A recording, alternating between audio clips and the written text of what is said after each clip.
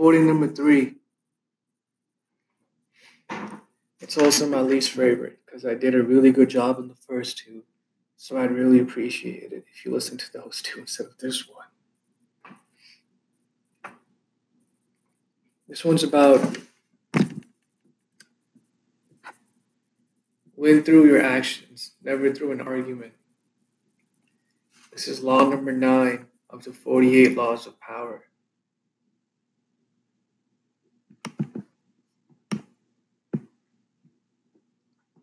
Your words have effects, and 2 of them are long-term effects. The first one is resentment. When people agree with you politely, but are really thinking something completely different. The second one is offense. You said something inadvertently, but according to the other person's mood, was misinterpreted. These two on their own express actions speak louder than words. You've heard the old saying, actions speak louder than words.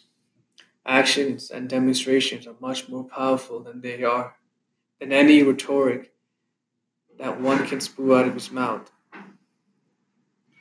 There are no offensive words, no possibility of misinterpretation. No one can argue with demonstrated proof.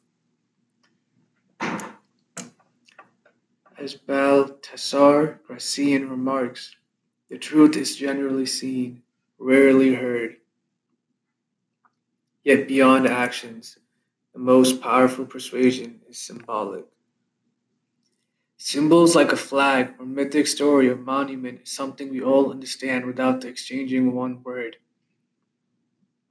Henry Kissinger, who in 1979 suddenly broke off an intense meeting with the Israelis over the return of the Sinai Desert to go sightseeing to an ancient place in Masada.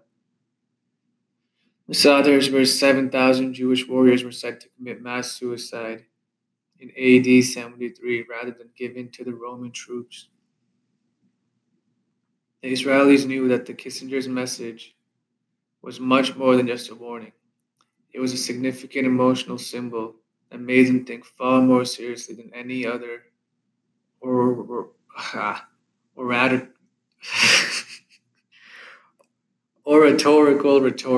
could have made up. If you're gonna be speaking through your actions, not through your words, you must choose your battles wisely. Sometimes it's better to walk away. It's easy to keep talking, but it's difficult to keep walking.